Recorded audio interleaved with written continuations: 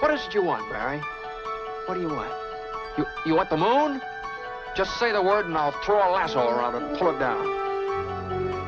Ladies and gentlemen, boys and girls, dying times here. Come with me if you want to live. That's it, man. Game over, man. Game over. The Force will be with you, always. Ladies and gentlemen, welcome back to 20th Century Geek. I'm your regular host, Scott Weatherly, and the interviews continue. In the last episode, we had a couple of interviews. We had Paul Cornell and Stephen Volk talking around 5 key questions I had around the horror genre and how it changed over time from the 20th century up to present day. Well, they've got a whole bunch of those interviews. They are sort of like the raw interviews. I think they're important. I was going to put them into some sort of documentary format. Didn't quite get it to work.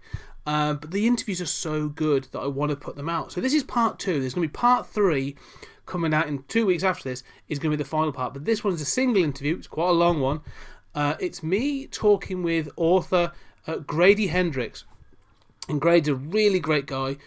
Wrote the phenomenal Paperbacks from Hell, which is a chronicling of horror paperbacks from sort of like how they sort of took off in the sort of 60s and 70s and into the 80s, all the lurid covers and all that kind of stuff. High recommend for anyone that wants to know their horror history. But also a fiction writer wrote a book called Horror Store about a demon-possessed furniture shop, which I haven't read yet, but then also My Best Friend's Exorcism, which is really good, actually. Set in the late 80s, it's about 2 young girls, girls, high school girls, one of whom becomes possessed by a demon, and it's a bit kitschy, as it should be, because of the 80s, but the horror in it is real. The climax I felt of that book is absolutely brilliant, so recommend checking those out as well. But Grady knows his stuff. Like, the man knows his horror and he knows his history and his genre fiction, so it was a great chat with him, and so I will now hand over to Grady and myself talking, and then the rest of the interviews will come in time. Hope you enjoy. We'll start with the first one. So the first one is evolution and acceptance of horror as a mainstream genre. So the first question is, has it become accepted, or do you think it has become accepted as a bit of a mainstream genre? Well, the problem with talking about horror, I think, is you wind up talking about marketing more than anything, because horror is just a genre category, right? So in films, say, horror means something radically different than it does in publishing. So I think, horror films, I think you'd have to say they're mainstream. I mean, Rosemary's Baby in 1967, Alfred Hitchcock's entire career, The Exorcist, on and on and on. I mean, a lot of the great classics are horror movies. I mean, Silence of the Lambs won, 8 Academy Awards? I think horror is seen as very valid as an art form in film, and I think it's seen as very lucrative. In publishing, it's a different story. I think horror comes and it goes in terms of popularity. In television, it's always been pretty popular, and as a genre in general, I mean, good Lord, go back to Jacobean revenge tragedies and things. I mean, they weren't called horror, although people use that word, but they were enormously popular. So I really think the idea of horror sort of not being popular, it depends on what form of what medium you're talking about more than anything. So in terms of right now, yeah, horror is enormously popular and enormously lucrative. I mean, everyone with a graduate degree has to let you know how much they love Get Out and what it really means and how Us is a masterpiece. Like, that just goes without saying. Yeah, what do they call it? Sort of elevated horror. I think I enjoy them. I think Get Out's quite a good film. I enjoy Hereditary. But the term elevated horror is so weird to me. I mean, Edith Wharton wrote ghost stories. Henry James wrote a lot of ghost stories. Horror has been, Shirley Jackson's one of the most important novelists of the 20th century. So's Toni Morrison. 2 of their greatest books are haunted house books. I mean, I don't know what the elevated horror thing means, except it's kind of a phrase that critics have used recently to distinguish between horror they like and horror they don't like. Well, I was going to say, because when I say it, I do say it with inverted commas, because it's that thing of it's a tag that's been given, hasn't it? But when I watch some of the films, like Midsummer, or like the Hereditary, sort of the Ali Aster ones, or Get Out, and some of the others, I do think there's been, like you say, there have been stories, there have been books. I think, as you say, sort of Shirley Jackson's The Haunting of Hill House, as you say, is a slow burn psychological horror. Like, it's all been done before. I suppose just because it's translated to film now, I suppose it channels into that wider audience, and so it requires a tag so it can be discussed. Yeah, but I mean, it's funny. Like, you look at something like Ari Aster's Midsummer, which I didn't really, I think has been done before, is The Wicker Man, and you look at how self-consciously it deploys sort of like art house tropes, right? The way it's shot, the way it's edited, the way it's art decorated, and the way it's art, the art department works and the production design works, and just how self-conscious all of that is, as opposed to something like the original The Wicker Man, which I think is a much more interesting movie and is much less self-conscious and is willing to look goofy in ways that, would be fatal to Midsummer. I mean, when I saw Hereditary, which is a movie I like a lot, I mean, it's got some things I don't love about it, but I liked Hereditary a lot. When it got to the end and there was the moment where the kid sort of does a Homer Simpson out the attic window after he sees the naked smiling people, I burst out laughing because, and A, because it was such a perfect face plant into a flower bed, but B, because the movie had been so relentlessly ominous and serious up until that moment. It hadn't given me anywhere to release that tension, and so the second something happened, I obviously overreacted, much to the unhappiness of the people sitting around me, because it was just so serious that the second anything absurd intruded, it destroyed the moment. I do know what you mean, and I agree in that sense of, there's a fine line between sort of horror and comedy, as they say, and they actually are quite interwoven, and I think absurdity, especially absurdist humour, that thing seems to fit so well with horror that when it's absent, it's almost glaring in its absence at time. When there's, I find horror films without humour sort of to be more bland. Sure.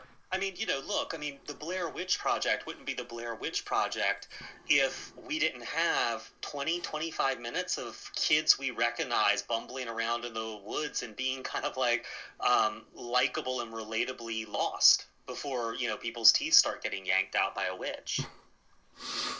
Yeah, relatable, because it's funny actually. We'll get back onto topic in a minute, but yeah, sorry. So it's all good stuff. Someone said there's always a phrase, and someone actually repeats it to me when I sort of remind him about these things, is life, not everyone's a comedian, but everyone's funny. Life is funny.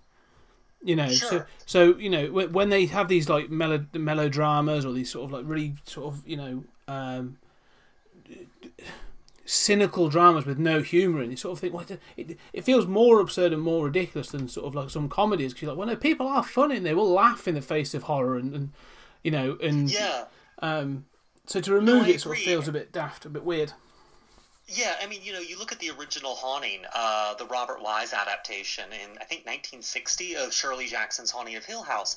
And that's a movie that's relentlessly grim and humorless, but it's also a movie that's entirely from Eleanor's point of view, and her point of view is humorless. So you see that, it's got the voiceover, it's got that really subjective camera work, and so you see characters reacting to Eleanor and sort of rolling their eyes at her, but the audience is forced to be Eleanor. So it's able to sustain that kind of humorless, ominous tone throughout. But usually, yeah, a movie, that's about life, at least the way I see life, like you said, it's absurd, and then horrible things happen kind of out of nowhere. Yeah. To move to the next question, sort of about it being accepted, and sort of, you said in ebbs and flows, really, I think. But do you think that sort of it changes with society, or that society sort of changes to accept it more based on what's happening in the wider world? I don't know, because it would be really easy to cherry pick some things that happened in the wider world, and then to cherry pick some examples of pop culture, and to sort of say, look, these this came from this, or this caused this, or this inspired this. And I'm not sure it works that way, or I'm not sure I know enough to see if it works that way or not. But, I do see trends in pop culture and in pieces of pop culture. And so definitely, there is this thing that I've seen, in the 70s, you had, I write a lot about publishing and horror publishing history. So in the 70s, you had this really serious take on horror, and there was absurd stuff. I mean, let's not forget that, I think 1968 was when The Little People came out, John Christopher's novel about Nazi leprechauns in an Irish bed and breakfast. But you also had, the majority of what represented horror were really grim, really serious books like Rosemary's Baby and The Exorcist and Thomas Tryon's Harvest Home. And, you had movies like The Sentinel and, the tone was very serious. It was adults grappling with these issues of faith and what's happening to their children and all this stuff. You had movies like Last House on the Left and, and then you sort of got to the end of the 70s, and I'm not sure if producers realized it or what happened, but horror started becoming aimed more at young people. You certainly, you had the slasher trend where suddenly horror is happening exclusively to the young people, and there aren't really, it's like a Peanuts cartoon. There aren't really many adults on screen. You can sort of there's 3 adults. One of them's going to be the killer. And you get into this thing in the 80s where horror got more and more fun, especially in movies, but also in pop culture. It got kind of wilder and more over the top. There's a world of difference between The Exorcist and, with a young girl possessed by a demon who's stabbing herself in her crotch with a crucifix until it bleeds and then smearing her mother's face in it. There's a world of difference between that and Jack Chick's cartoon Dark Dungeons, his tract in the 80s about how Dungeons and Dragons will cause you to, do witchcraft and hang yourself when your character, dies, and you got tunnels and trolls with mazes and monsters with Tom Hanks threatening to jump off the World Trade Center, and all this really over the top stuff, and this kind of attitude of camp towards it. And then that all sort of changed in the late 80s because serial killers came in and horror publishing was in this race to capture reader eyes, and they really wanted these covers that were more and more over the top, and everyone wanted to do serial killers because Thomas Harris's Red Dragon and then Silence of the Lambs has been such big hits. And then you had 91 where Silence of the Lambs wins all these Oscars, and suddenly everything's serial killers all the time. And you've got the splatterpunk movement really feeding into things at that time and pushing back on the moral majority and the religious right. And so you have these really, really gory serial killer books with lots of women being raped and murdered, with these really over-the-top covers. And there's just so many of them being published, and there's not a lot of quality control. And it kind of flames out by 95. And there's this idea that horror died in the 90s. But what I really see happening is actually there were lots of people who were into horror, but the horror they were into was Buffy the Vampire Slayer and The X-Files and Supernatural and Millennium. And that generation growing up on those shows, and there were the movies like Scream, which was very meta, and The Faculty and things, but that generation came to realize that horror wasn't just gore and murder and darkness, but it could also be used to show romance. It could also be funny. It could be friendship, conspiracies, or bigger things than just what was traditionally associated with horror. And I find that a lot of those people who grew up on that kind of 90s horror are people in sort of decision-making roles now, and they're also people who are producing stuff now, and they're also people who are consuming stuff now. And so you find that sensibility that horror can do a lot more than just scare you or be dark or be gory. You see that a lot more now than you have in the past, and I think that's directly because the generation consuming, making, and greenlighting pop culture right now grew up on the horror of the 90s. Oh yeah, I'd agree with that. When you say all that, Jason Blum, and Blumhouse comes to mind, sort of straight away. Really, he's managing to sort of greenlight such a variety of horror and stuff that it's clear that those influences are definitely there in some of the stuff he's angling for. So that's a really good point. Go on. No, go for it. So really, the next question is sort of, I'll read the question, but I think we might change it a little bit. Was what has had the biggest impact on the changing face of genre acceptance? But really, sort of all the things you've sort of said there. But what would be the biggest influence on all those changes? The thing that sort of has impacted horror in the most over the 20th century, really. Oh, of the 20th century, World War One, 100% World War One. You look at what was allowed on screen and in fiction before World War I and after World War I, and you have a huge fragmenting in popular culture.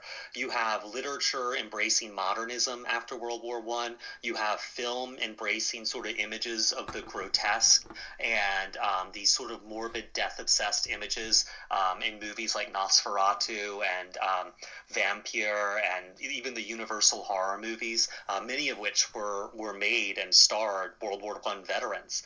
You have a public that had been exposed to not just images, but people they know being blown apart on the battlefield and coming back traumatized and wounded and scarred. I think World War I had an enormous impact. It really destroyed the idea in literature, and I think even music and even visual art, there was one narrative, right? Like when you look at, say, 19th century novelists, you feel this real this idea that there's a point of view that is the point of view, whether it's a chatty narrator like Dickens or whether it's a sort of omnipresent narrator like George Eliot in Middlemarch, or it's it's someone like Henry James with this sort of like rabbinical, beard-tugging, convoluted journeys into the heart of a human being.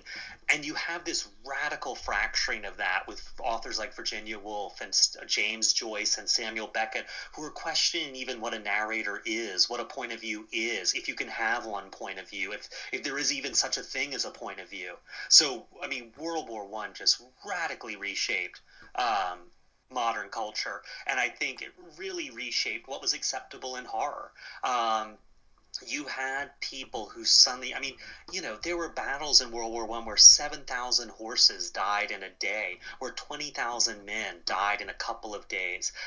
It's insane, the death toll and sort of the stamp it put on humanity. And you see that, I think, in movies all through the 20s, all through the 30s, and even into the 40s. And really that strain of sort of like almost unsavory darkness, it flows right on up through Psycho, and that flowers again at the end of the 60s with Rosemary's Baby and The Exorcist and Thomas Tryon's The Other, sort of bringing this new wave of horror to movies and books. That's a really good point. I've never thought of that, but I know World War I has a massive social impact, but I hadn't really applied it to the culture in that way. Well, you look at all those German expressionists, right? Yeah, the country had just been destroyed by World War I. They had served. They had been harrowed by it. The surrealists. I mean, you look at James Whale. You look at Murnau. All these people had been in World War I and affected by it personally. So I think you can see them bringing that. There's a great book by Scott Poole called Wasteland that's about this. I mean, it's about World War I and its impact on popular culture, and it really made me rethink a lot of things in terms of what we're doing now and where that comes from. And one of the things that's really interesting that he talks about is, James Whale, who directed Frankenstein and Bride of Frankenstein, he really and I just want to make sure I'm saying something accurate because I'm sure you're editing this. So I just want to make sure I'm not talking myself into a hole. I just want to check a date on this. Yeah. Okay. Yeah. So James Whale, who directed Frankenstein and Bride of Frankenstein, he was in World War I, and he was enormously traumatized by what had happened to him. And the original ending of Frankenstein is the monster throwing Dr. Frankenstein's body off the windmill, and it just hits one of the blades, and he's dead, and the villagers that surround him, and the windmill explodes and collapses, and the last shot was everyone buried by rubble and dead, and there is no music on the soundtrack, and there's just the sound of wind and rain. And that was the end of the movie. And when the people, when the studio saw that, they were like, no. We're going to have a quick romantic thing. Dr. Frankenstein survived. It's all okay. And roll music, roll credits. Roll the end. But that kind of bleakness, I think, was something that a lot of people came out of World War I really wanting to express. It's like you said a minute ago that you may not be a funny person, but life is funny, and I think for who we are is shaped by what we go through, and I think these guys went through something that left its fingerprints on them for the rest of their lives, and they were the source of motion picture horror in this century. Yeah, no, I mean, I'm thinking also like of Todd Browning's Freaks. Yeah. And there's a character in that the clown who obviously he's lost part of him, and it's sort of alluded to that sort of meant to have been from due to the war and stuff. So, yeah. Well, I mean, the famous line by Ronald Reagan in King's Row, I think, "Where's the rest of me?" Yeah. He wakes up in bed with his legs amputated. I mean, and I think it's interesting, like, look at Lon Chaney and how famous he become, twisting his body into all these shapes. And in the meantime, people were walking out on the street and seeing, people begging and panhandling, walking around who had their faces blown apart and put back together, whose arms and legs were missing. I mean, I think it was just this enormous part of the collective consciousness. Yeah, like a real weight was hung over them for that period, and yeah, it's interesting. You look at how much it's something Scott talks about in his book, and it's something you really see when you look at a lot of the surrealist artists and people like Otto Dix and things, and you look at their art of World War I with people in gas masks with these goggle eyes and these weird insectoid faces and these cadavers and these emaciated corpses and these torn up wastelands of mud and barbed wire and bones and carnage, and you just can draw a line from that to so much horror movie imagery today. Yeah, I suppose that sort of dehumanization. It's something I'm looking at elsewhere actually. But like this thing of dehumanizing the villain in horror, sort of, especially behind masks. And I think of the obvious two being sort of Jason Voorhees and Michael Myers. But then there's so many, aren't there, that sort of have that way of dehumanizing them, that removing the facial features. Makes them the other. And I suppose you're right. It does go back to that idea of, like you say, that imagery. I can imagine that being a real influence over and just sticking in their social consciousness and staying with us for decades. Yeah, and one thing that's interesting, and I don't really agree with it, Scott makes a lot in Wasteland out of the idea that this horror of dolls' faces and mannequins' faces and sort of like you're saying, masks, is because we identify that empty, unmoving face with a corpse, and that comes out of World War I. And I'm not sure I agree with that. I think there's always been a fear, this sort of automatonophobia of things that look human but aren't human. A fear of statues, a fear of mannequins, a fear of dolls, a fear of puppets. There's something really unnerving about seeing something that's human, but it's not human. You don't know how it's going to act or what it's going to do. I mean, there's that great moment in Mimic, right, with the Guillermo del Toro movie where I think it's Mia Sorvino is on the subway platform and she sees the guy and he turns out to be a bug, and it's just this great moment where something that looks human is not human, and there's such just a primal fear. I'm not sure you can boil it down past that and assign it to some other thing beyond it's terrifying to think something's human and it's not. Yeah, I think you could go back further than that, because I suppose I can't think of examples at the moment. But if you were to go back to sort of some Victorian Gothic horror, and you could definitely. No, and I think I agree with you. I'm saying I think it's such a primal fear. Yeah. You can't assign it to World War I or this or that. Mistaking something for human when it's not human is, I think, just one of those primal fears that probably goes back to our origins as people. Yeah, like I say, just seeing things in the shadows, or like I say, when you're a caveman, your survival comes down to identifying exactly what's around you. And if you can't, then you're fully right to be scared of it, I suppose. Yeah, exactly. Okay, I'm really going to think about that with World War One. That's some really good points there. It sort of does bleed into the next question really well, actually. And the next question is: does genre fiction act as a catharsis and a mirror for social fears? I don't know if it's a catharsis. I'm not.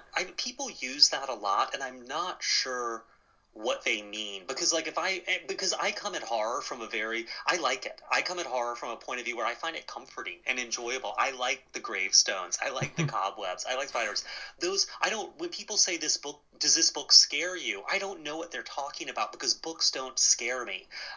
Being broke scares me. Not knowing how to pay my bills scares me. My wife getting sick and not knowing what she has scares me.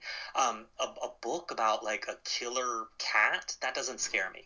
But I enjoy it immensely. So I'm not sure I can speak to the catharsis, but I definitely think that pop culture always mirrors the world around us. You look at the way that it, took horror a while to catch up with the 60s. In America, at least, you had this horror. I mean, it was the late 60s, well after the civil rights movement and all that violence that came with that, well after the beginning of the free speech movement and all the violence that came with that, well after the huge violence with the labor movements in the U.S. and strike breaking and all that. I mean, horror was like the late 60s before it started getting serious, and I really think that's Rosemary's Baby. Even in movies, it was sort of Hammer vampire films and sort of Roger Corman AIP, Edgar Allan Poe period pieces. Horror happened to remove, and it had velvet collars, and it had a real formality to it. And then suddenly you had Rosemary's Baby, and that was such a success, and I think that point in 1967... that really captured something in the pop culture that had been boiling and hadn't been expressed in film or books or film or horror movies or horror books. I mean, you had it in film with movies like Bonnie and Clyde and that kind of thing. You had it in books with things like Portnoy's Complaint and Valley of the Dolls and the James Bond books. You had it in spaghetti westerns. You had it in Japanese samurai movies. But you didn't have it in horror movies, and you didn't have it in horror fiction. And I think that just took a long time to catch up. But yeah, definitely you can see pop culture being reflected in horror, 100%, just like you can see pop culture being reflected in musicals or westerns. Yeah, that's a good point. I mean, you mentioned sort of Rosemary's Baby, and I've been interested to think what you think about this is, in fact, I think you might have mentioned it in your book, actually, that the idea of sort of like burnt offerings, and then obviously things like the Amityville Horror, sort of reaching back into your home, before, let's say, a lot of it had been, as you said, removed. It was in a castle far, far away, or a Victorian manor, or something like that.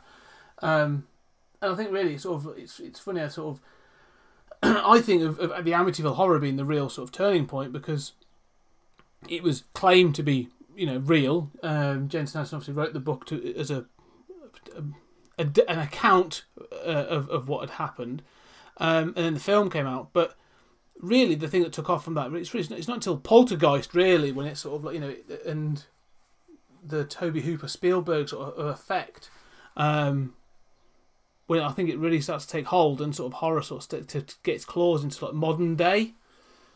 Mm-hmm. Right. Yeah. Well, it's interesting, right? Like, I don't think these authors do it consciously. They don't sit down and say, well, what's going on in pop culture and how shall I reflect that in my fiction? I mean, that would be giving like Jay Anson in Amityville Horror way too much credit. But I think that what's going on around kind of influences you, because you want to write something that people react to, and you take on board what you see people reacting to. Look at the fact that suddenly in the late 70s and the early 80s, there was all this Catholic horror fiction about like evil priests and, possessed popes and all this stuff. And you look at that, and then you look at all the press John Paul II was getting when he ascended to the papacy. I'm not sure what exactly it's called. He was enthroned.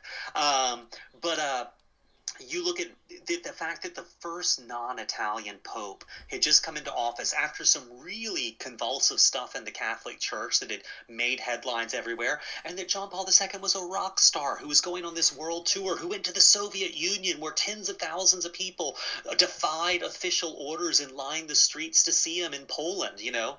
I mean, you look at that, and then you look at suddenly this huge outcropping over a course of about 4 or 5 years of Catholic horror novels, and you think, come on, there must be, you know, that doesn't happen at random. You know, you didn't see all those Catholic horror novels in 1961. You saw them after John Paul II became Pope, or around the time he was. So I don't think it's a conscious choice on the author's part, but I think we write about the world around us, and so if something's going on in the world, it kind of worms its way into your writing.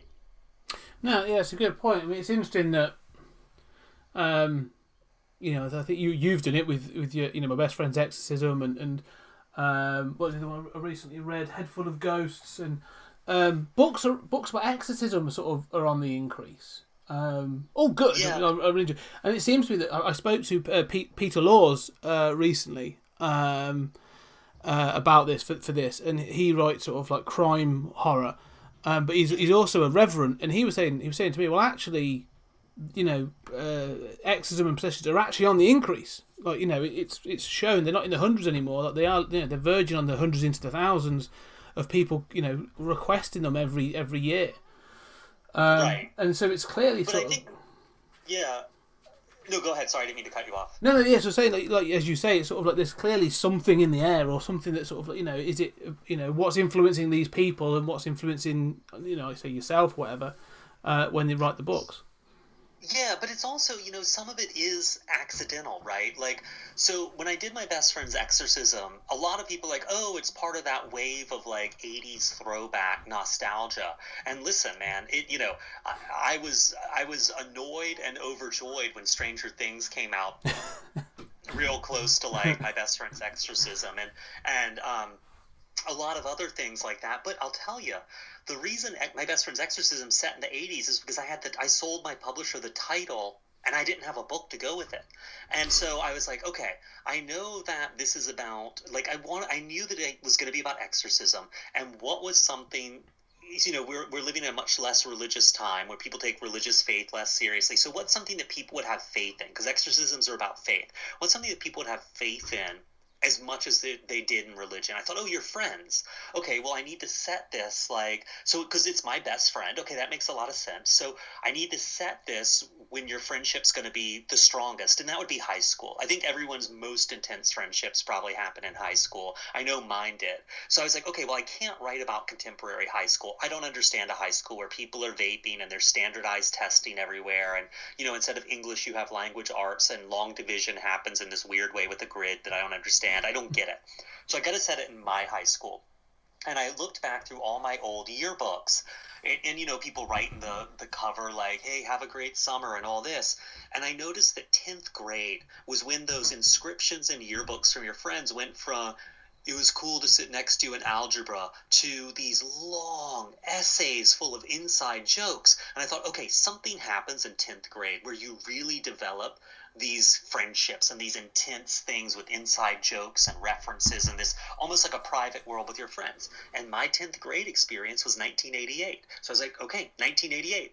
And so, you know, and already when I wrote that, I was definitely aware, because I used to do a film festival, and so I'm pretty familiar with the film festival circuit and what's out there. And I was already aware that there were a lot of movies on the film festival circuit, low-budget horror movies, and some sort of coming-of-age indie films that really had a lot of nostalgia for the 80s. They had very John Carpenter heavy synth scores and, you know, high key. And I was like, okay, I know that's happening, but this is different. This is books.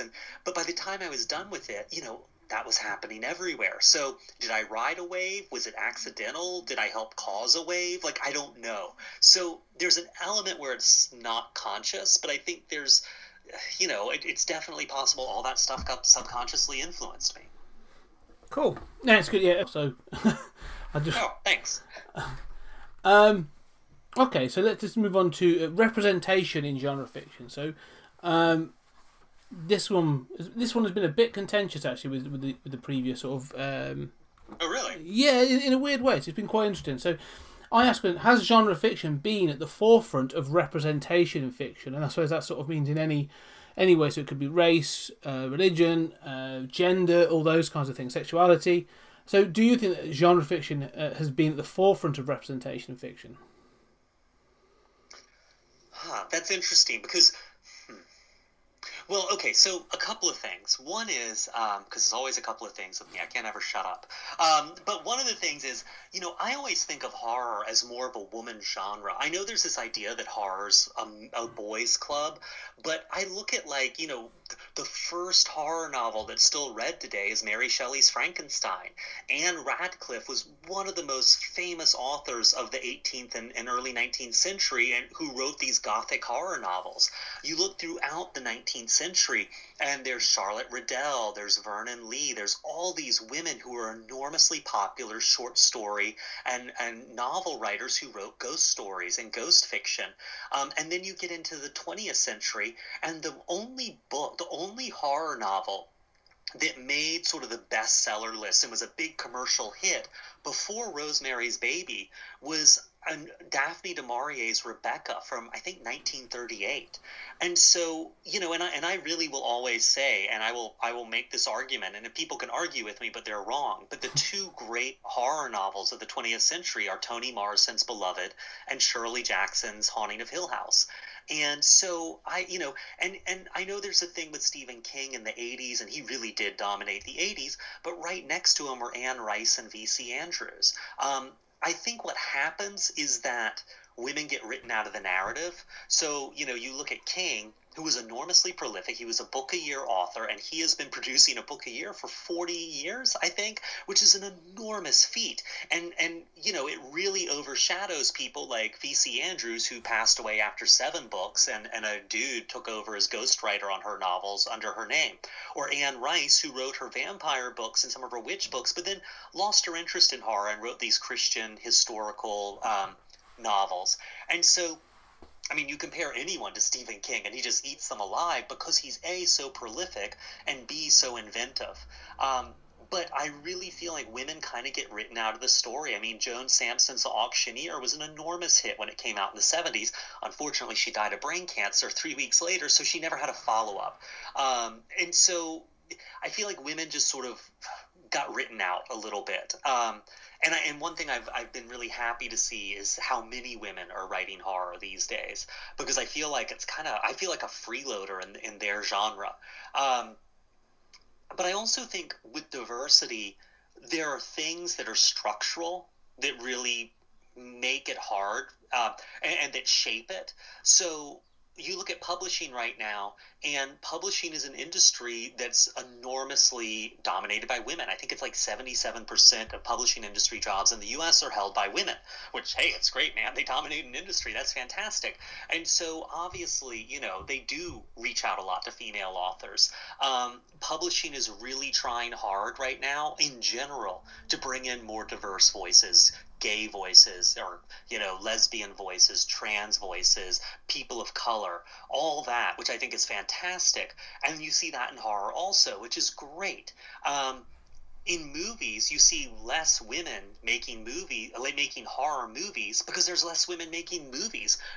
Since people, when the film industry started, it was huge number of women were directing and producing and writing, but as soon as people realized there was a lot of money to be made there, dudes started to dominate, and that's tended to be the story of motion pictures ever since. And so now you see more women getting into movies, but it's been an industry dominated by men, so of course horror movies have been dominated by guys.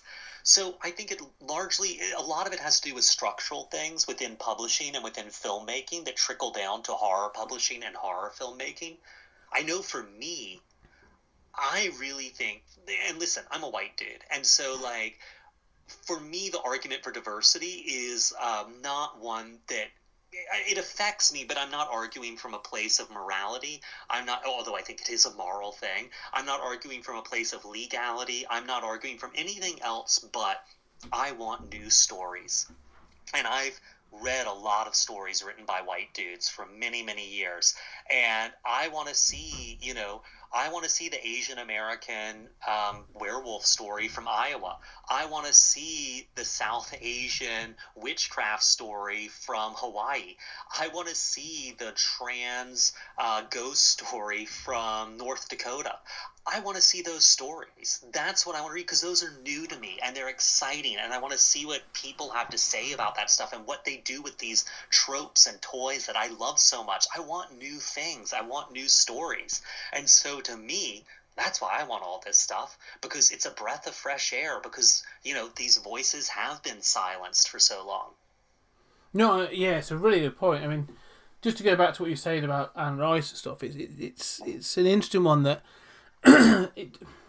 you know, you mentioned Buffy before, and I was a sort of a teenager in the sort of the 90s and did come up on, like I said, Buffy and the X-Files were huge for me. Yeah. But like I say, I didn't read Interview with the Vampire until probably the early 2000s when I was at university. And just reading that, and obviously I've seen the film and stuff, but just reading it and you think, yeah, everything I've seen, every vampire thing I've seen really has sort of been influenced by this sort of series of books up until now, like, you know, and it's just fascinating that sort of she is known, but I would say she's probably less known now than she was then, but still her influence is massive, you know, even today. Oh, it's huge. Yeah. And, you know, one of the interesting things is, you know, because you mentioned diversity in terms of sexuality in horror. And one of the things that's interesting is horror always sublimates so many things, right? Because horror is about scaring people. So sexuality gets sublimated. Everything gets sublimated. But, man, those vampire books that Anne Rice wrote, there's not much intercourse in them, but they are throbbing with this weird sublimated sexuality that's a little bit gay, a little bit straight, a little bit queer, a little bit like, it's just this weird sort of like really polymorphous sexuality that's like, if you're straight, you can relate to it. If you're gay, you can relate to it. Probably if you're trans, you can relate to it, because it's just the heart of those books, and it creeps into every paragraph and sentence of them. No, yeah, they are something. I wouldn't mind revisiting those at some point, because they are good. And it's interesting, I haven't seen anyone do this, but, you know, Poppy Z. Brite was so huge in the early 90s, also writing, you know, vampire fiction and serial killer fiction and stuff. And, you know, Poppy Z. Brite has transitioned to being a man now, and I haven't seen anyone go back and look at her books again and the way she deals with sexuality, because she's always been very gay-friendly, and to look at the books through the lens of, okay, this was a trans person writing these books, and what is that? How does that influence how she's writing and how she's addressing these things? I'd be fascinated to read that, because her stuff, you know, her career kind of flamed out largely because of publishing industry stuff. And, you know, her publishers got uncomfortable with some of her books, and she got, I think, dropped by one of her publishers because of content, which is just so hurtful to an author. But I would, you know, her books, everyone I knew owned a copy of her books back in the day. That would be interesting, actually, to sort of see those influences, well, the influences, but the... like you say, traces of you know, her own sort of sexuality or his sexuality being in that book. How's she working through her identity in her writing? Because, you know, ultimately, the big sort of like silhouette at the center of every book, whether they're in there or not, is this blank space left by the author. Like, everything in the books from their point of view, no matter what character is speaking. And so I always feel like you can see traces of an author, and the older the book, the more of the traces of the author you see, because the more you know about that author's life. It's hard to see traces of someone who's written 2 books in their books, because you don't know about their life. But someone who's dead and buried and the subject of scholarship and biographies, you can see that stuff in their earlier books. So yeah, I've always been curious, like, you know, once all these living horror authors have died, I want to see those definitive biographies and read them and then go back to their work. Yeah, I think, you know, it's funny you say that, because one of the authors that fascinates me the most in that way, whose writing I have not quite a love-hate relationship, but I have mixed emotions about, is Clive Barker. Oh, sure. I love the Books of Blood. The Damnation Game is, one of my favourite books, and all his early stuff. And then he sort of, as he gets through, the books get thicker, and I could really do with an editor at times. But like I say, him, being openly gay, and obviously sort of being incredibly sort of LGBTQ early on, sort of LGBTQ kind of open, and so many of his characters are sort of dealing with that, and even his films. I mean, Cabal, and obviously the Nightbreed film, can be seen in that way. And someone I think sort of smarter and more educated than I will probably end up doing that. But I'd love to see someone go back and do that with all those books, with all his books, and say, this is where he started, and this is where he went, and this is clearly like how it mirrors his life and his art and that sort of thing. Yeah, and also, Barker's been really sick. He had, I think, throat cancer or something. I mean, and, that really changed his life. And how do you see that in his books? You know what I mean? I would love and I think for Barker, it's really interesting because Barker's an author I love, but I don't relate much to his later books. For me, it really, I hate to sound lame, but it kind of stops at Weave World for me. Yeah. But Books of Blood and Damnation Game and Weave World especially were such huge impacts on me, and I love them so much. And I still go back to Books of Blood from time to time, and I'm just astonished by them. They feel fresh now, and they're from 1986. But I feel like for Barker, there's kind of a couple of things, and one is that his paintings and his artwork is such a part of his self-expression, and so it's like, if you're going to look at his books, you sort of want to see his paintings he was doing at the same time, not because they illustrated the books, because they also give you an idea of where his life was at that time. And I think that's hard to do because he's so enormously productive, and you don't see anywhere where you can see both in the same space. And the other thing is, Barker is one of those authors. I think, briefly Stephen King was at a certain point in his career, Anne Rice was at a certain point in her career, Neil Gaiman was at a certain point in his career, where they sort of author their own identity for the press and for the public's consumption. I mean, you read all these interviews with Barker inviting people into his house, and he has these skulls mounted on the wall and all this stuff. And, you look at H.R. Giger, who did kind of the same thing, and you're like, this person is like, they're kind of creating a performance for the public to consume because this is who they want to be. And I think Barker did that really well for a while. And, like, I think it's hard to pick through that and get to the person. And especially being sick for so long. You look at Stephen King's work before he was hit by that van and had to basically have the whole lower half of his body put back together. And you look after, and I don't want to draw a one-to-one comparison, but the way he writes about pain in books like Dreamweaver and Duma Key is so different and so much more felt, and it feels so much more lived than it did before that van accident in his other books. Yeah, I think Stephen King's an interesting one in that sense. I mean, just to round that out, really, is the Dark Tower series splits into two, really, because obviously he wrote the first 3 books. That was the first 3 or 4, and then obviously took a huge break and then wrote the rest. And I've read those. Right. I've read those several times, and the story is continuous and it works, and I really do enjoy those books. But yeah, you can see a difference in person. This, the books are like, there's a much more mature and much more sort of lived in person in those final books, compared to sort of, especially you compare the Gunslinger through to the final book just called Dark Tower, then it's night and day. So yeah, that is, and you just say that, I'm just looking at my bookshelf and I just think of others, like I also think of James Herbert, and I know you mentioned him in your book. Oh sure. His early books like the Rats and the Fog and all those sorts, and then you get through to things like the Magic Cottage and the Secret of Crickley Hall, and they're just so different and such a different kind of book. So yeah, I think that would be interesting to actually see the progressions, to do that and see how their life has affected their art. Yeah. Absolutely. And, King is also really interesting because there are all these sort of bits of received wisdom about King, like, his earlier books were better and everything. And I actually, I don't know, man.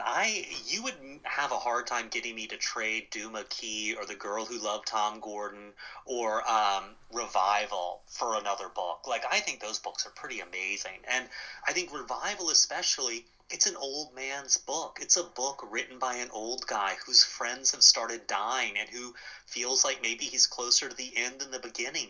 And the fact that from that point of view, he writes a book where you die and there's nothing except pain and labor and torture is such a bleak place to be. I mean, that's amazing to me. Yeah, it's interesting. He does sort of, he sort of, I think he almost knows at times when he's writing a book which ones are going to be his, what I would class, I suppose, is sort of the airport novels, and which ones he's got something he wants to say with, and they do sort of stand out. But yeah, some of his later books are fantastic. Yeah, and I think it's hard, right? Because when you're reading King as he comes out, you're like, well, this is the new King book, and I don't like it. King sucks. He's all over. But then, like, 7 years later, well, you've got 6 more books after that one, and you're like, well, that one wasn't mine, but the next one was great, and so was the one after that, and then the next one wasn't for me. So it's like, it's really interesting to take him as a whole, because I think it's easy to sort of have these knee-jerk reactions when you take his books one at a time as they come out. Yeah, like you say, sort of. There's definitely. I think the thing with King as well is because he's so prolific. They're not all going to be hits, are they? Not all ideas are going to land, and not all books are going to be, like number one. Or they will be number one, but they're not all amazing. But there is going to be one or two, like I say, that'll crop up, and they will be for you. The next one may not. It may not be, like I say, it may not be for you, but it might be for me. Yeah.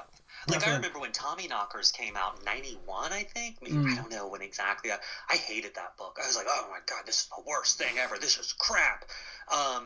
Now, I love that book, flaws and all. I think it's an amazing book. But when I was a kid, the book I loved was Salem's Lot. I read that book over and over again. And now I read it and I see a lot of shortcomings and things or not shortcomings, but things I really don't like about the book, that it just doesn't, for me, it doesn't hold up as a reader. But as a kid, I worshipped it and hated Tommyknockers. And now, man, that's completely flipped in my head. Yeah, it does happen, doesn't it? Right, yeah. we'll get back to the thing. So, yeah, sorry. No, it's all good because I can use all of this. It's amazing. So the next question then. So we're talking about sort of representation, but so can genre fiction be used to subvert social norms? Oh yeah, I mean, I think that's sort of what horror fiction does, right? I mean, horror is about someone dying at the dinner table or someone throwing up. There's that abjection, right? That revulsion and disgust with things that horror traffics in.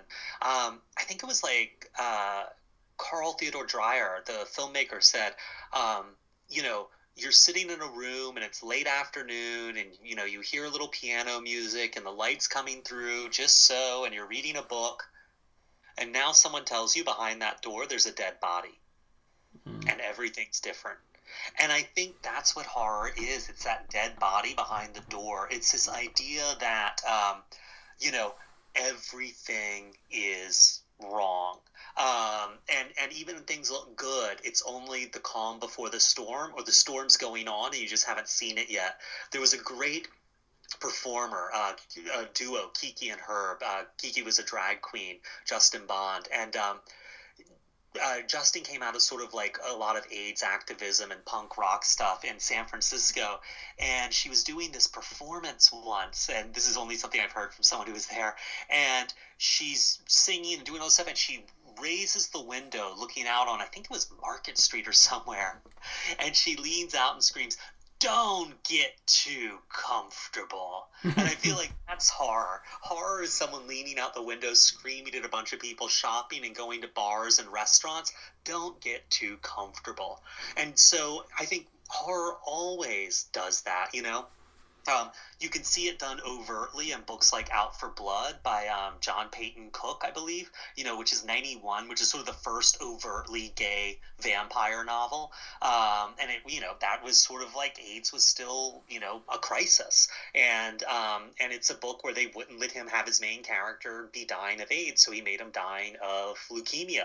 But you still have all this stuff about someone finding their community and finding healing and wholeness there, and kind of, okay, well, awesome. Like, people just are cattle because I found my family, and everyone else who rejected me, I'm just going to eat them from now on. And, I think that's great. And you see things like that in Rosemary's Baby, this fear of her husband, the Stepford Wives by Ira Levin, I mean, all this stuff, horror has always been doing that. I mean, Henry James' The Jolly Corner, about a guy who goes off to Europe and gets all sophisticated, and he comes back and he has this dreadful encounter with the version of him who never left. I mean, that's so destabilizing on a psychological level, but it's also so destabilizing, like, on a kind of political level, because the one who went to Europe is, he's an artist and he's cultured and refined, but the American version, if I remember correctly, is sort of a little grosser, a little more vulgar, a little more money grubbing. And how do these two versions of you collide? So yeah, I mean, vampires have always been associated with plagues, and the vampire is a disease carrier. I mean, that's always been there. Dracula's coming to England, and he says, I'm going to make more just like me. Well, holy shit, will they be able to vote? Will they take over the country? Like, what's going to happen? I mean, that's what Kim Newman does in Anno Dracula, right? Like, Dracula basically marries into the royal family and takes over England. It's this idea, there's always horror at the heart of every horror novel, even if it's a cozy ghost story, is this destabilizing idea of death isn't dead. No, I like the idea of that, the sort of the horror hidden just behind the door. And it is as simple as that. I mean, I think, to think about, some of the best, the simplest horror films, even some of those found footage ones where, when done really well, all they can do is show you an empty frame. It can just be a door frame, whatever, and you feel incredibly nervous because you sort of, it feels like there's something wrong. There's just something there that you can't see. It goes back to that thing as well, like you said, about not being able to identify something as a person. It unnerves you because it just feels wrong. Yeah. Well, and also, horror, you can read a lot of the same things two ways, because so much of this stuff is sublimated and implied in horror. You can really squint at it from different directions, and hey, that's that's a white goblet, or no, it's the black silhouette of two old ladies looking at each other. Like, so you look at something like the Blair Witch Project, and you can say, oh, that's very conservative, right? Like, not conservative like left wing, right wing, but that's very conservative. There are places, we should be able to go anywhere and do anything, but actually there are places we shouldn't go. We shouldn't ask these questions. We shouldn't try to hunt down these facts. On the other hand, you look at it and you say, oh, I see, this history of this, misogyny and these women being murdered to be witches and all of that, that will come back to haunt us, this return of the repressed. And it will take, it will, like the angel of death in the Bible, it will, kill our children, these sins we committed in the past against these women. So, you can look at anything and see it two ways in horror because so much of the message is implicit, not explicit. No, I like that. That's good. Excellent. Okay, so we'll move into the final section of this. This is genre fiction from childhood to adulthood. And the first question is, what introduced you to genre fiction? So I'm going to get the title wrong, but when I was a kid, we lived in England for about a year in Dulwich because my dad was working at a hospital over there and sort of like a sabbatical thing.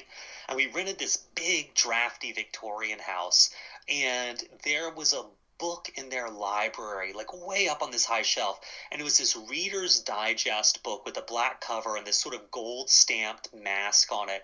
I think it was called Legends and Folklore of Great Britain, and that thing was lurid. It was full of these woodcuts of, I think they were witches getting hung, and Catholics getting burned, and people being tortured to death, and ghosts, and all this, people hanging in gibbets. And I loved it. And I was 6, and I just remember that living in that year in England, it was overcast, it was rainy, it was the 70s, everyone was wearing brown corduroy, every room was too cold, and everywhere we went, there was like Madame Tussauds, there was this crazy book, there were all these, you'd go to see the great houses in the countryside, there'd be hidey holes for the priests, and then of course they'd have a little book you could buy in the gift shop for like 60p that was like, and here's what they did to the priests when they found them. They drew and quartered them and pulled out their guts and burned them with hot pokers. And here's some thumb screws. There was Stonehenge. It was just this huge introduction to an idea that there were old things and things behind the walls, sometimes literally, that were really cool. Mm-hmm. And that's really where it started for me. Cool. So really it was like the historical and the folklore thing. That's quite cool. It's funny you say that, especially because the historical influence and yeah, you're right. Britain in particular, we're not particularly nice to certain people in a historical context.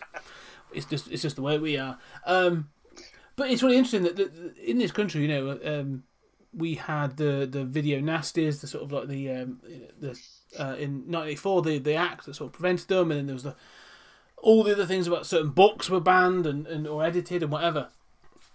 But I've actually known people, and I still know people today that'll be like, I won't show that to my kids, and though that's violent, comics, games, whatever. And you go, okay, so where are you taking them this weekend? Oh, well, we're going to go to Warwick Castle. I'm going to show them the dungeon. Yeah. And you're sort of like, what?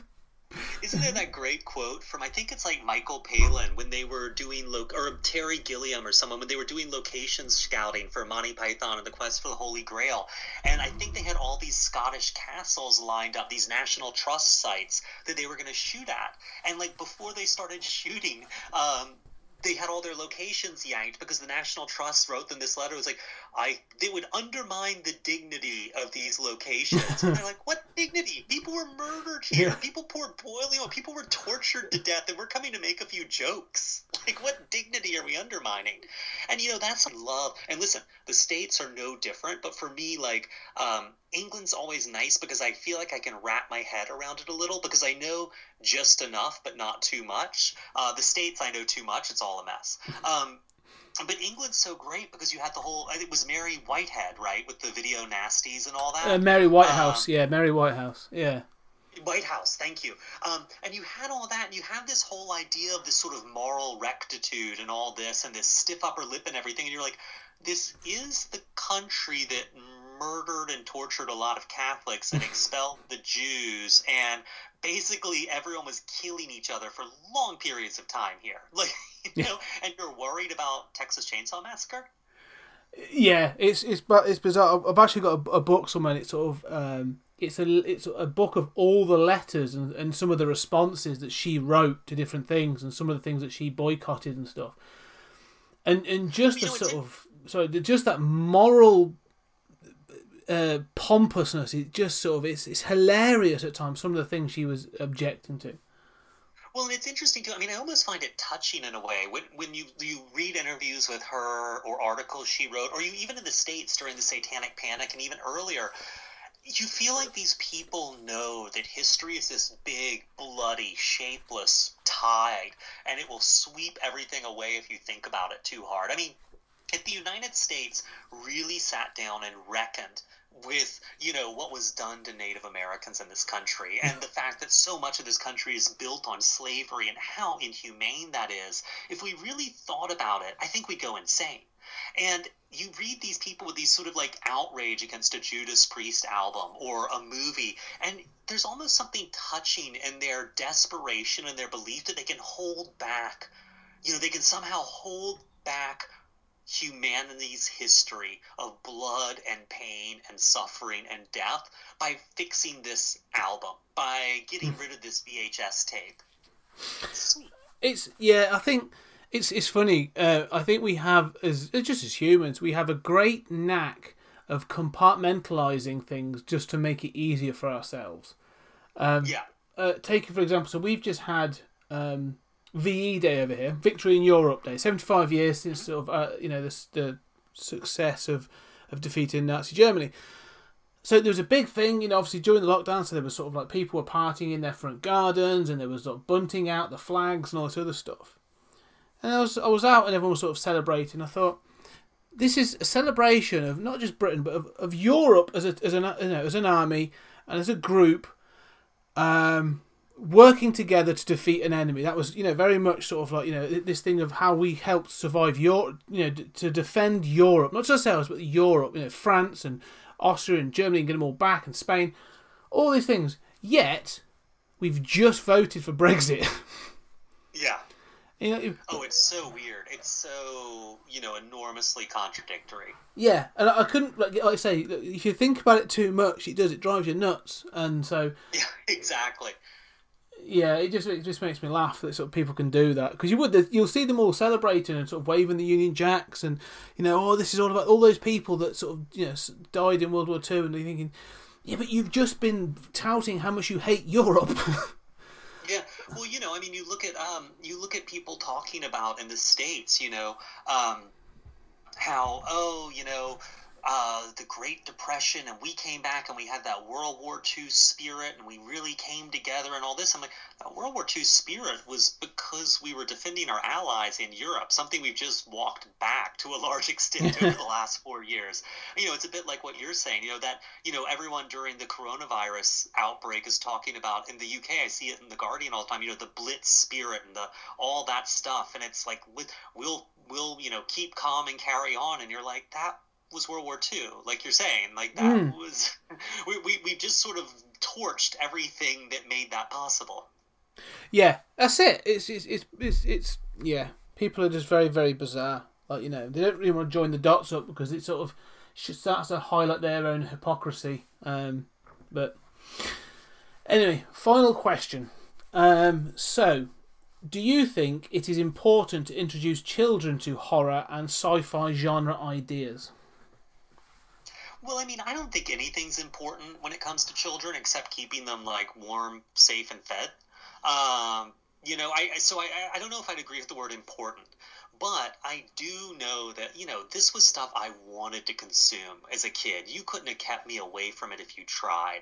And I feel like that's the same with most kids. If you say they can't have something, they will find it. I wasn't allowed to watch R-rated movies when I was a kid. And so what I did was my Cub Scout troop, and then Weeblos, and then Boy Scouts, we would go to this gas station to get snacks after every meeting. The Scoutmaster would take us over, and we'd all have $2 or $3 in our pocket from our parents, and buy, junk food and sugar and caffeine and all that stuff. And I convinced them that I was allowed to buy magazines, because magazines were books and they were really good for you. And I'd always buy Fangoria. And then I'd pretend that I'd seen the movies I'd read about in Fangoria, because I looked at the photos, I read the plot descriptions. And it wasn't until a couple of years ago I sat down and I thought I was going to rewatch Friday the 13th Part 2, and realized I was watching it for the first time. I just said I'd watched it so much growing up that I thought I'd watched it, and I never had. I just read about it in Fango. And so kids are just attracted to this. And I feel like if that's where they want to go, why would you stop them? There's nothing harmful here. There's nothing harmful in a ghost story. There's nothing harmful in a monster story. There's nothing harmful in a war story. It's how you tell it. And I just can't imagine having grown up without reading ghost stories. I had one of those books, The World Guide to Ghost Stories. I read about ghosts in Argentina and China and Japan and Hawaii and England and America and France. And I loved it. It was fascinating to me and not really scary in the slightest. Or where I grew up, it was like ghost stories were sort of what you did. It was like it's an old town Charleston, and it was full of ghost stories. That was part of our identity. Or reading Greek myths or Norse myths, or even going to school and studying Shakespeare. Jesus, Macbeth is bloody as hell, So I can't imagine telling a kid, don't read that because it's not appropriate for you. That just doesn't register for me. No, it's a good point. I like that. Yeah, especially if it's getting them to read and to do, to explore and to learn new things. And yeah, like I say, why would you stop them? Let them learn. Let them try new things. Yeah, well, and one of the things that's interesting is I actually just had someone email me because they wanted me to say something, because they had a relative, a sister, I think, or maybe a brother, who was really, really dictating to their kid, who I think was an 11-year-old boy, what he should and shouldn't be reading. And she was like, I'm trying to convince my brother, I think, that you can read anything when you're that age and it's okay. And so I was like, oh yeah, this is what I read when I was an 11-year-old boy. And what I read as an 11-year-old boy was deeply inappropriate. I mean, I was starting to read Stephen King. I was reading fantasy novels that were way too old. I was reading tons of comic books. I had, the Anarchist Cookbook. I loved military fiction and men's adventure stuff where people were just shooting people all the time. And what that did for me is it didn't turn me into a school shooter or a serial killer.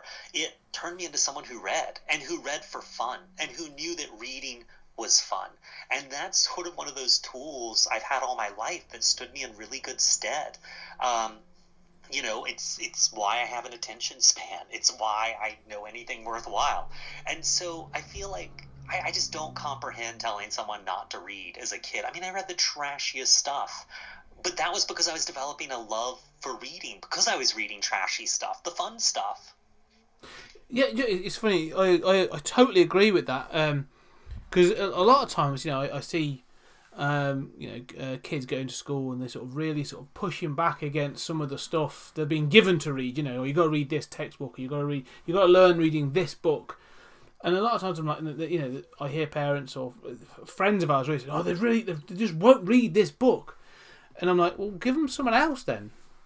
If they don't want to read that one, leave something else out. Like, there are still kids' books out there. What do they like? Oh, they really like this. Right, well, get them a book about that. Leave it out, and they'll read that, and it'll get them reading. I don't care if they're reading like a football magazine, like you say, Fangoria, or anything else. Like if that's what they want to read, it's getting them to read. It's a foot in the door, isn't it? Really, because then you can say, well, if you enjoyed that, maybe you should try this, and you can sort of wean them onto it. Yeah, and and there's something.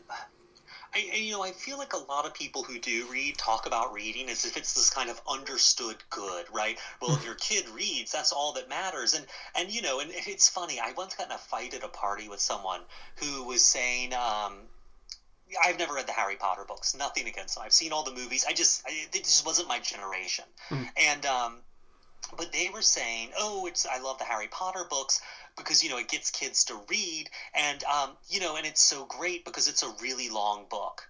And I was like, the Bible's a really long book. Mein Kampf is a really long book. I was just being a dick. But there is this idea that I don't like, where it's like, kids should just read because. And I feel like, it is incumbent on those of us who like reading, who've been doing it all our lives, to sort of like a fish describing water and being wet. We need to describe why reading is good. And I think, the three things that reading has really given me is, one is focus and concentration. I can sit down and do work. I can sit down and read. I can sit down and focus on something for long periods of time. And I think right now, when there's so many things geared at breaking that it's really important to carve out that turf that's yours psychologically and psychically. This is just me. I can ignore my text alerts. I can ignore my Facebook alerts. I can ignore all this noise because this is my space. And I think that's really important. I also think reading is one of those things that it has so much availability. There are libraries everywhere. There's the internet with so many books you can just find on PDF, like going all the way back. And it's a really, really good way to get ideas. It's a really, really good way to find out about stuff and sort of educate yourself about stuff. So instead of taking received wisdom, you know what you're getting. You know why X, Y, and Z. You don't just accept X, Y, and Z. And I think the other thing is, there's something very passive. I love movies. I've watched movies all my life. I love them. But there is something passive about the movie-going experience. You are getting someone else's vision of the world injected right into your eyes. I love it. It's great to give yourself over to that. But I think reading hits this sweet spot where you're having to imagine it and form it inside your head, those images, even though you're getting this person's view of the world. And I think for some reason there's this sort of that hits this sweet spot of, I'm getting this injection of someone's point of view, but I'm actively engaging in it by imagining it and questioning it and interrogating it as I read. That makes reading really different from a lot of other things. So I'm sorry, I didn't mean to turn this into a PSA for reading. Just that's where our conversation was going, and I felt the need to do it. I don't know why. I will shut up now. No, it's good. I agree. I think one of the things, I like about reading is, I say, it's you are getting that author's viewpoint of thing, but you're also, as you sort of said, it's also informed by everything that you've gone through. So the voice of a character that I hear will be different from the voice of the character that you hear, and I may sort of interpret that character slightly different. Although we're reading the same book, I can still interpret that character and some of the events slightly differently just because of how I approach it and stuff. And I think that's sort of I enjoy that. That can be the way, and it's quite funny as well that when you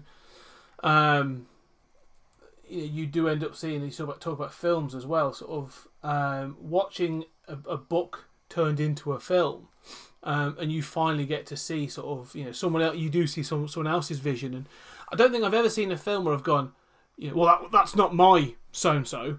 Right. I usually go, oh, that's interesting. I saw that. I didn't think of that though, and I can sort of see it. Sort of that's clearly somebody else's vision of that character or that scenario or that situation. And one of the things I love about fan culture is, listen, everyone's into like the same TV show or the same movie, and it's a very passive experience receiving that movie or receiving that TV show. But where I find fan culture so great is then people debate it and make art based on it and interpret it differently. Nothing is less satisfying than meeting someone who's like, oh yeah, I love that movie too, and you're like, they see the same movie you do, and you say, what'd you think of it? And they go, oh, it was all right. It was good. And they have nothing else to say. Like, if people see something I love, I want to hear their totally different point of view about it. I want to argue with them about it. I want to debate them about it. I wanted them to make me think about it in a way I hadn't thought about before. I want to see them draw the characters and see their image of it be so different from mine. And I think that's what's so great about fan culture is it's yes, okay, a bunch of people love Steven Universe, and they sit there and they watch Steven Universe, and then they buy a t-shirt, fine. But they engage in it. They make art about it. They make up games. They dress as the characters and reinterpret the characters according to how they look. They debate the episodes. They read stuff into it. And that's what's so cool. Fan culture actually redeems pop culture, I think, these days in a lot of ways. Do you know what? I really like that. Especially because fan culture gets a real bashing as well these days. And, there are bad eggs out there, sort of like that. If you like DC, well, then you're bad because we like Marvel. And if you like Marvel, well, you're bad because we like DC. I like The Last Jedi. Well, I like The Rise of Skywalker. I almost want to go, it's all good. Just like it. I don't care. I mean, even the most reprehensible piece of pop culture, like the recent movie Cats, to me, that's totally redeemed by all the memes, all the GIFs, by the butthole trailer, by all the stuff people did to use that as fuel for their own personal creative rocket ship. That redeems it. Yes. Yeah, it's interesting. Mostly. I haven't seen, I don't think I will, but yeah, I know what you mean. It's interesting. I'll just sort of a final note, really, but for one of the podcasts I do, I'm doing like a sci-fi movie review called Stories Out of Time and Space, and we're actually doing a deep dive into Red Dwarf, which is a British. Oh yeah, I know Red Dwarf, sure. Okay, well, I hope you might enjoy the show. But we sort of Julian and I, sort of my co-host, were very much like, oh, okay, well, the episodes will be, won't be particularly long, and there'll be a couple. When we get to seasons we're not fans of, they'll probably be quite short. And we did recently, or last Sunday actually, we got to do seasons 7 and 8, which is sort of the last of the BBC ones. And leading up to it, we were both like, okay, well, that one's going to be an hour long because we're not, keen on them. We know they're not great. We'll go into it. 4 hours, that one. Yeah. It's always interesting it's always more interesting to talk about stuff with someone that you don't love, because when you love something, sometimes it's harder to analyze. Yeah, it was great. I mean, the whole thing's been fun because it's sort of, I've now I'm going through it all again. I mean, I watch it on and off for years and years. But we've done like a real like psychoanalyzing of sort of Dave Lister. He's obviously the main character. He's the last human alive. It's all about him. coming back to it now, I'm like, no, Rimmer is totally the main character and the best actor, and he has all the best episodes. Right. And so it's been really interesting. So yeah, just like say again, like you say, coming back to things at a different age, you get to appreciate them in a different way. But also coming back at them as a fandom, it's just great to talk about it and deep dive on it and take it apart, even the stuff that isn't great, but still enjoy it because I love the whole. So, yeah. Yeah. No, I agree. I mean, that's I think fandom's amazing. And look, I know there's bad parts of fandom, but there's bad parts of everything. No one's ever liked bullies and pedants, you know. And when they appear in fandom, they suck too. Yeah, it's very, very true. Well, anyway, that's all my questions, and it's been cool. It's been a bit longer than intended, but it's been really good talking to you again, Grady. So I really appreciate your time. Well, what an interview! I really enjoyed talking to Grady, and I hope you enjoyed listening to it. Really insightful, knows his stuff, and he also hooked me up with some excellent other interviewers.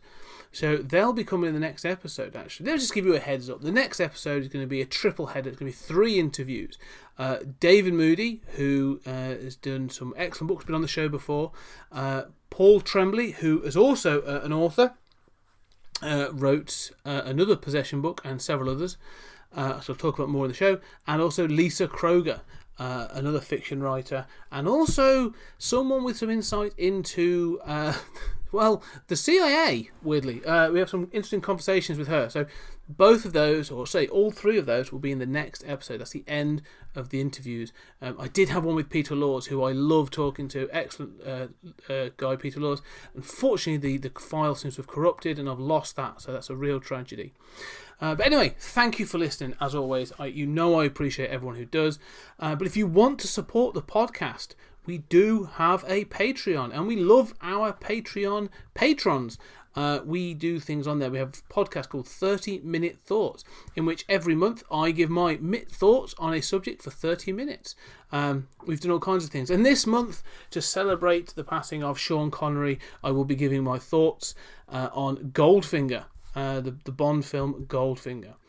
In addition to that, every quarter we have started to do, we call it Creator Corner. And on Creators Corner, I get a creator to come on to talk about a specific piece of work that they are doing, a part of something they are working on. The most recent one that's just gone up live was an interview, which is a video and an audio of me talking with Kieran Gillen about his work on Once and Future, the comic series he's doing with Boom, which is awesome. I'm really loving it. Dan Mora on art. Excellent book. Highly recommend it. So we do a lot of things, but also you get to vote on the topics that I talk about. And also, if you're at the top tier, you get to vote on a topic that I get to talk about on this podcast every quarter. So that'll be going up soon. So if you do, check it out. Check our Patreon. There'll be links below, as always. But more than that, we have an Amazon wish list. If you want to sort of do that and give us something for Christmas. We love second-hand books. They are all there. Not saying you have to. But the other one, of course, is just leave a review. If you like the show, go onto your podcast catcher and just leave a review. 5 stars, 3 stars, 2 stars, 1 star. I don't care. Just go and leave a review. It's really appreciated. Okay, guys. Thank you very much for listening. And we shall be back in 2 weeks' time. Cheers.